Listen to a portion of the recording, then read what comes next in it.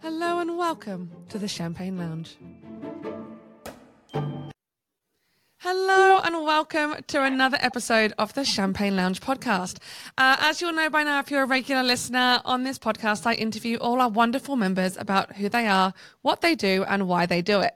Today, I'm joined by the fantastic Josephine Lancuba, who is a performing arts business coach, speaker, and talent manager. Welcome to the show, Josephine. Hello, thank you for having me. I am so excited to deep dive into this because from a background in video production myself, the idea of being a talent manager, for me, your job is like herding cats. It can be. It definitely can be, especially because a lot of I've worked with adult talent and youth talent, but I do specialize in youth talent. So if you think of it from that perspective, herding, cats, like you said, with talent, imagine the parents of the talent. So there you go. Oh, I can only imagine.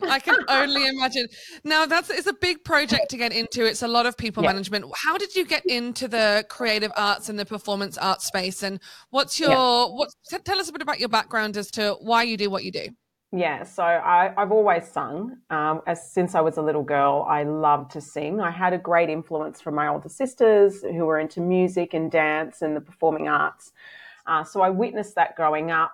I loved it so much that I decided at one point, that it was really something I wanted to pursue as a career. I was always the kid in the musical theatre show at school and the school band, But, I do come from the school of hard knocks. I've had to sort of make my own way in the world. I was, out there at 14, paying my own rent and living in the world. So that was always challenging.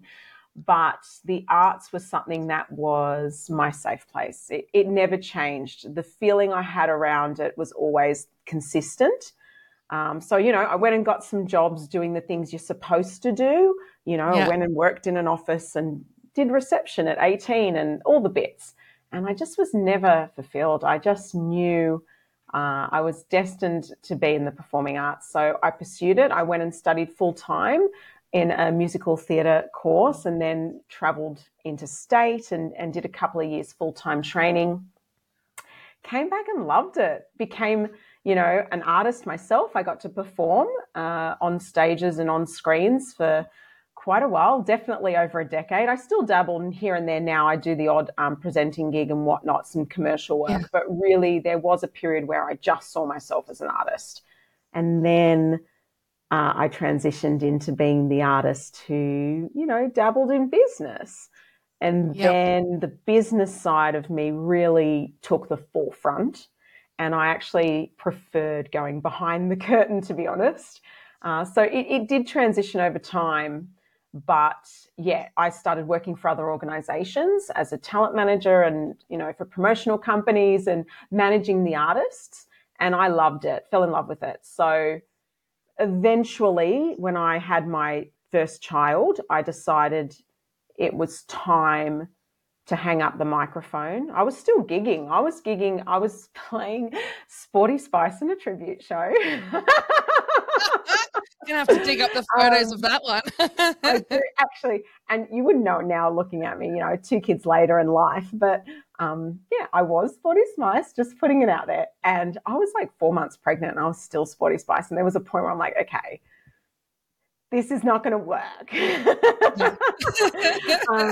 So I hung up my microphone and just deep dived into the world of business, opened up a performing arts studio, started my own talent agency in-house, and was very much into the programming side of performing arts. So developing programs and workshops and facilitating them, for different councils and schools and my own studio and that sort of thing. So that's kind of a long story short, but that's where I am today. And then getting into performing arts business coaching and showing others how to do what I've done over the last 2 decades of my life, Amazing. And so business side, so I'm from a creative background, but not in the performing arts space, right? And I know that there's a lot of people that are in the creative arts in whatever remit they're in that really struggle with the business side and the making money side. So what was it about business for you that was like, the bright, shiny thing of, oh, I really want to learn more about this and dive more into the business side of creative Yes. production. I Yeah. love this because you're absolutely right. That is why I became a performing arts business coach nearly 2 years ago now, to teach others in my space, performing arts studio owners and creatives, how to actually see themselves as a business. And it is difficult because the arts is not necessarily perceived that way, but it absolutely is a business. It can be lucrative and there's money to be made, and you can actually live a comfortable life from the arts. But unfortunately, we tie our passion too deeply into the business side. So, it's the same old thing. I'll do this for exposure, or I'll just do it because I love it. And, and it just doesn't work. But the business side of it really came about. It was funny. I was on a walk with a friend, and this was a decade ago now. And I still remember this walk and conversation, but I was working for another company, running workshops for them. And I was like complaining, oh, they're so disorganized. I don't know how to do this. I don't know. What if we could do it? And she's like, well, why don't you just do it yourself? And I was like, oh, what do you Yeah. mean? So, well, just why don't you run it? Why don't you become the business? Why don't you create the programs? And I went, oh yeah, that sounds like a good idea. So, and I grew up. My parents were entrepreneurial. They always had businesses in the hospitality space, but still, always I grew up around business. So yeah, so it didn't seem that far fetched to do it, and I just started, and I started really badly, and I made a lot of mistakes. And I didn't value myself, and I probably gave things away for far less than I should have, or did too many things for free, or didn't value my time. But that's the learning process, and I think that's I something think that it I is. definitely share with my coaching clients. Like, it's just a process, and you can't regret the time you spent. Sometimes I think, God, I wasted 5 years in this project when I really should have moved on earlier, but this is the process, isn't it? Completely. I think every business owner has the ups and downs, and the, oh, should have finished that earlier, or oh, shouldn't have done it like that. And you learn the whole way. So on that, what have been the biggest mistakes that you made at the early stages? Give us the juicy details. Yeah, I think because, like I said, come from a hard knock background, didn't see myself as someone who had the confidence, or even even though I was presenting myself quite confidently outwardly, inside it was quite it was quite difficult, because I was like, oh, I can't do this by myself. I don't know how to do this. I always felt like I didn't have enough money to get started and all that sort of stuff, right? In the very beginning. So I partnered with people. I made some really poor business partner decisions. And I partnered with them just because of the fear of doing things on my own, or feeling like that they were above me. So not seeing myself as an equal in the partnership. So I'd step into these collaborations and partnerships, and they'd always go really badly. And I always question, why is it all going so badly? But I've come to realize recently that the reason these partnerships went very badly was because I was walking into them less than. So I just wasn't backing myself. I wasn't walking in as an equal. And I was walking in, thinking that they were the expert and I was going to learn everything from them. But really, truly, that wasn't the case. So I had to learn the hard way, very much so, when it came to really poor business partnership decisions. That probably set me back quite a few years, to be honest. Yeah. Some other things as well, I think, just knowing that you don't have to, the excuses, the narrative in my head, like, because if you don't come from money, oh, they've made it because they come from money, or that, that really negative money mindset, that took me quite a long time to overcome too. So now I don't think like that at all. I have an abundance mindset, and I try to I work on that, but that in itself was debilitating when I was comparing myself to others and thinking negatively, instead of going, oh, okay, well, they've got that and that's okay, and I'm here and they're there, and that's okay too. So just comparing myself to others and thinking negatively about myself, it was really a confidence journey, but definitely a lot of work went into that. Yeah, I think a lot of people will struggle, particularly coming from the creative space of trading their passion for money doesn't come naturally, particularly when you've got a society and a culture around us that doesn't necessarily value it, right? Like, or, you know, it's, I was having the conversation just now over coffee of someone said to me for an upcoming event, we need to find a photography sponsor. And I was like, no, we need to find a corporate sponsor that will pay us money to pay the photographer to do their job. And they said, but couldn't we just get a sponsor for that? I'm like, yeah, but that's an individual person. That's their livelihood. And I would far rather feel better in paying them to do that than asking them to do it for free. And so I think there's a huge cultural shift that's got to happen around respecting the creative arts from an external perspective, as well as that internal perspective of, you're right, that mindset of, I am worth this, I can charge this, I can live my life this way. And are you seeing those struggles now through the people that you're coaching and training? Are they the same as the struggles that you went through? Yes. And it doesn't matter where they are. So they could have had their, you know, studio business for 20 years, 1 year. I think that's when people start coming to me, is when they're like, I really want to grow, I want to thrive, but they just can't see a way forward. So that's where I help them untangle that and really, you know, come up with that strategy. But we see it so often in my industry, especially in a community space. So if you think of a, you know, let's say a performing arts studio, you send your kid there or you go there to do some classes. You know, you get to know the teachers, you get to know the studio owners. So like, for example, one of the key lessons is just implementing a direct debit service or not allowing people into your classroom that don't pay.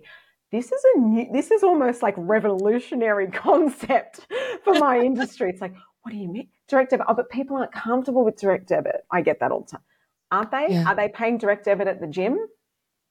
Are they? Yes. Okay. So why not you? It's because of this community mindset. People feel like because it's a creative thing, they get to know the owner, that sort of thing. There's no detachment, that they can just sort of determine how they want to be a customer, rather than the business saying, hey, this is how we operate. You know, these are our policies. This is how we operate.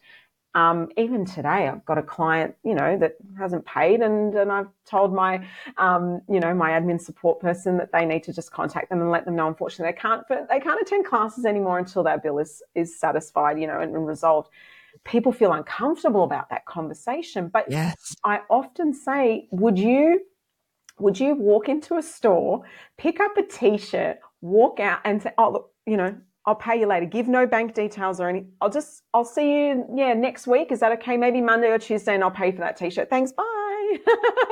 Just wouldn't do it, would you? It wouldn't happen. It wouldn't happen. Yeah. It wouldn't happen. And so, you know, even in the arts, in relation to professional performing artists, you know, and being a talent agent, I advocate for the arts. You know, I'm on the standing committee of Ausdance New South Wales, which is a volunteer position. And I very much believe, you know, in the emotional benefits and all of these things that come with the arts. But at the same time, artists need to be paid for what they do. So that's my job as an agent as well. You know, I advocate for the artists. I ensure that they are getting what they deserve and, you know, not signing their life away for next to nothing. And we do see that even from big corporations. And sometimes someone needs to be an advocate and pull their socks up and say, hey, wait a minute, you can't ask for in perpetuity, which is forever and ever, on a $200 gig. You know, that's not cool.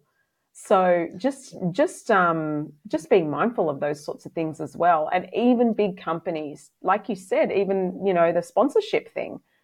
Yeah. Expecting the photographer to come in and do it for free, but why? You know, it baffles my mind. It's a really baffling thing. And back in 2018 now, I've lost sort of all track of time, as most of us have over the last few years.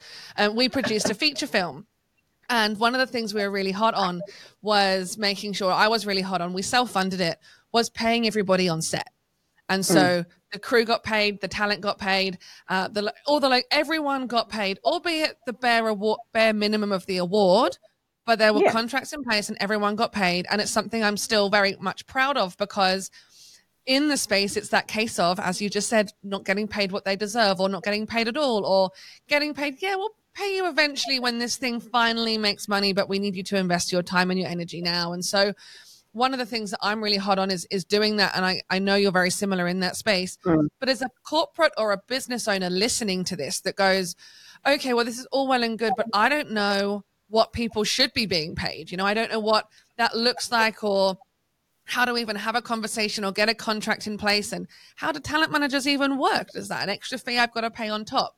Where can they go and learn and understand how to do it better, how to do better practices in this space? Well, there are actually industry standards. So like you mentioned, the minimum award, there are actually awards for our industry. People just don't know about it because they haven't bothered to look. So you can start there, but there are, like in Australia anyway, there are organisations like meaa.org. Yep. These are places where you can find out. I think it's called Media Entertainment Arts Alliance. Or you can even just contact, whoever it is that, determines minimum wage in your state or territory, and just ask the question, hey, I want to do this project. These are the type of people I need. I'm going to employ a photographer and an actor. Where do I find the minimum award, please? And they'll point you in the right direction. I think it's important because, yes, even like you said, it might be a minimum, but it is an important factor. I think too often, even as business owners, like I said, I'm working with studio owners as a coach, but even business owners, they have come from that industry. So even when they step into the business realm, it's like carrying it with them, isn't it? Yeah. I find even photographers and any creatives to be quite the same. I work a lot with photographers and videographers, and it's a similar mindset. Yeah, I'd Very, agree with very that. often I've been to events where photographers are not being paid and they're working for experience or Exposure is my exposure. That's the favorite word. hated word. Yeah. And Yeah. there is some element, that like if you're, a young up and coming emerging creative and you want to get some runs on the board, sure. But how many years does one need to do free work for exposure? So that's Yeah. something that I think is really important. But I see it with studio owners, the fear of asking for payment and all that jazz. It's a recurring thing in creatives, but I think it's something we definitely can overcome. And absolutely, I think it's up to those corporate bodies and other people that are actually enjoying the art to value it. I mean, even when you go out to watch a movie, what do you think you're watching? You're watching art. People don't think about it in that context. No. No, they don't. And we could talk about this and go down a total tangent on, 100%. I watched through all the streaming series and I'm like, we just have all of this on such demand and going, I know how much we got paid to put our movie that we spent such a long time making to be available on Stan, and go, you look at it and go, wow, it's not financially worth it. How do these people make money and how is the industry surviving? And it's Yeah. such an interesting thing, I think, to look at when you say you're watching these arts. It's skills and it's crafts that have gone into creating this stuff that we take for granted every single day. My So as a son, creator, oh, sorry, go I on. just want to say this because this was super cute. But my son, he's only 6, and yesterday he asked me a really odd question. He said, Mum, why do we have music? Like, what's the point? I said, well, do you enjoy music? He's like, yeah. I said, okay, so that's the point. And I said, and I tried to explain it to him, to a 6-year-old. I said, music is life. It's enjoyment. It's laughter. It's bringing friends together.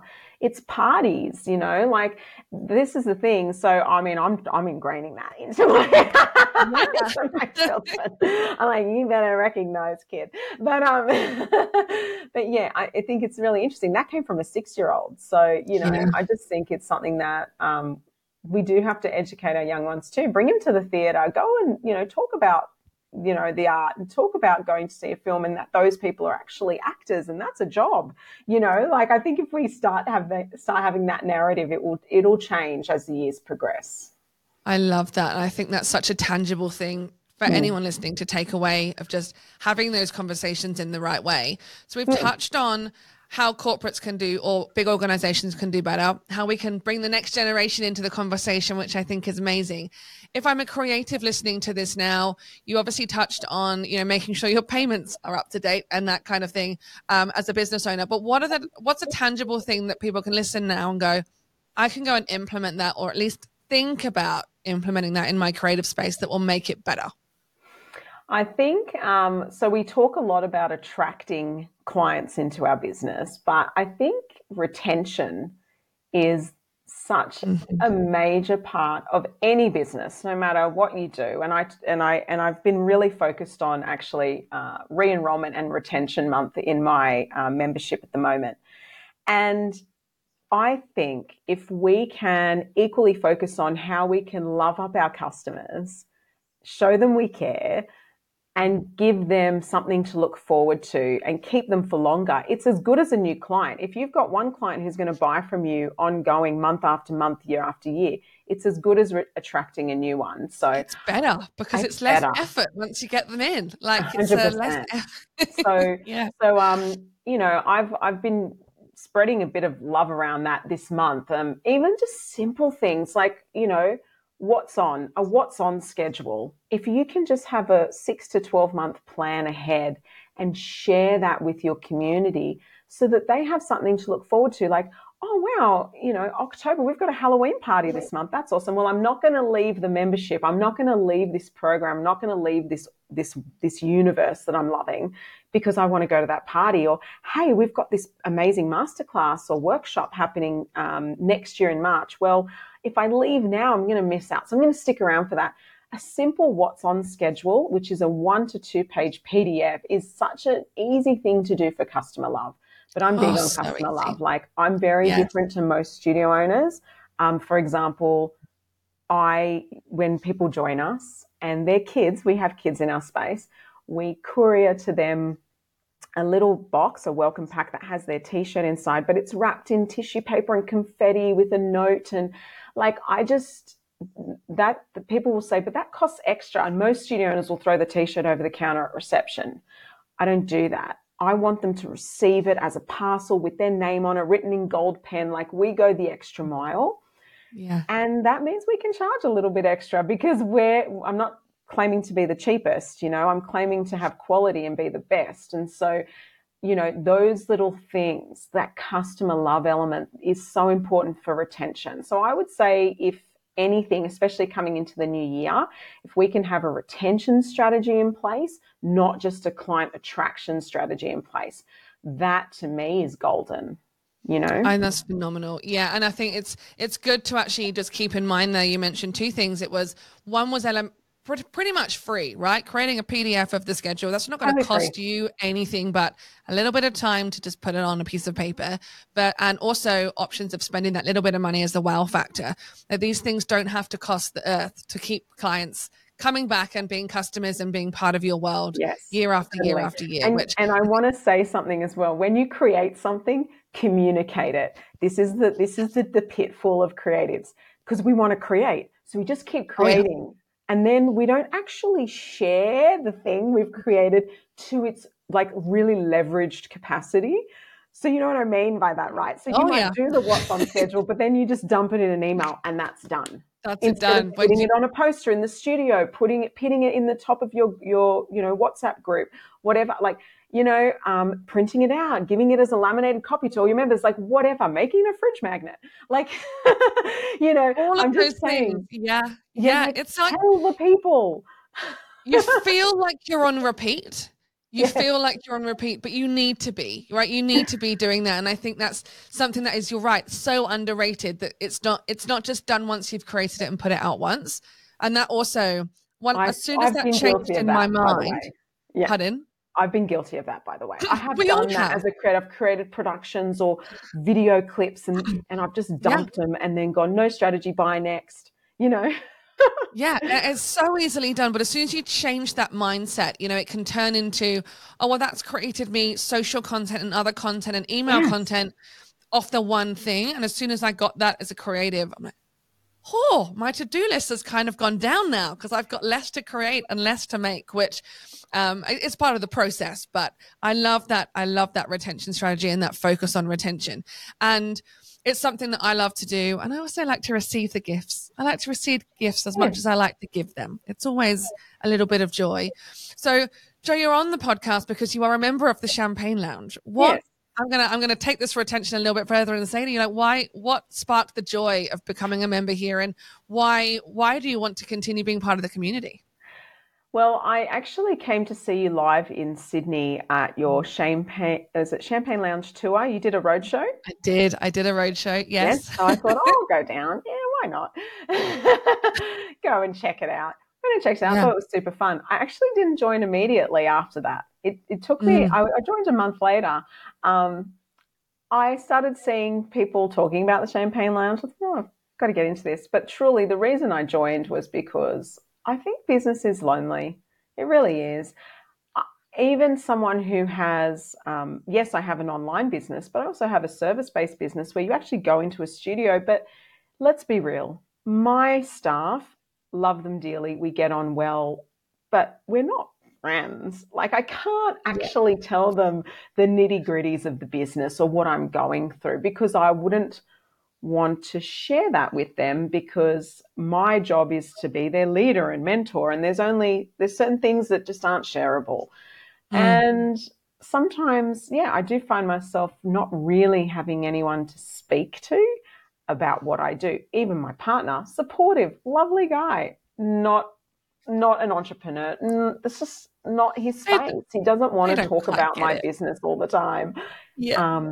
or even just the challenges of it. So I think the biggest thing for me was just having a community where I didn't have a to-do list and I could just jump in and have a conversation. And they're not always business conversations. They usually are, and we actually love that. We don't get sick of it. We're not bored. That's the other bit. So I Yeah. do enjoy that part, and I don't feel like I'm missing out if I can't make it or if I jump in, 10 minutes after a session started. It's no biggie. Like I just Yeah. like the fact that it's not another thing to do because I've got enough to do, All right, exactly. So Hearing you that was say that's really it. music to my ears, because it is, the whole premise of it was to be easy and accessible and just give you connection and communication and a chat when you fancied it, which I'm glad from hearing you say that it's doing its job, which I Yeah, love. And I know that you've met a number of connections and friends, and that you've also helped each other out and jumped in, and totally. it's been I, beautiful to watch the magic happen. I actually met someone in your group and we got on really well because we were talking about talent management and she was doing something and I was doing something, whatever. And then we happened to be in another networking group together and I posted a problem that I had on Kajabi, which is totally unrelated to the conversation we had, but she was the first to jump in and go, oh, hey, Joe. Like she knew me Yeah. from the Champagne Lounge. So, hey, Joe, hey, this is how you solve that problem. And she gave it to me and it fixed my technical issue, which again was nothing to do with any conversation we'd had in the lounge. It was just, I posted something, she recognized me and she was in to help. And I think that truly did come from us being connected. So, Yeah. it's just those little bits that you end up going, oh, wow, I know you from there. And, oh, we've met in the Champagne Lounge. That's nice. And so it's just those little connections that I think make a big difference. So you're not doing business alone. Definitely, 100%. And I'm glad we've ended this episode on that, because you don't have to be lonely. There are people out there to support you in whatever way you need support. And so if you're listening to this as a creative and you want some help from Jo in just navigating that mindset piece, making your business a little bit more profitable and a little bit easier, I'll be linking all of her notes and her programs into the show notes below. Thanks for listening to the Champagne Lounge podcast. If you'd love to be part of our thriving community, head over to thechampagnelounge.com to join us.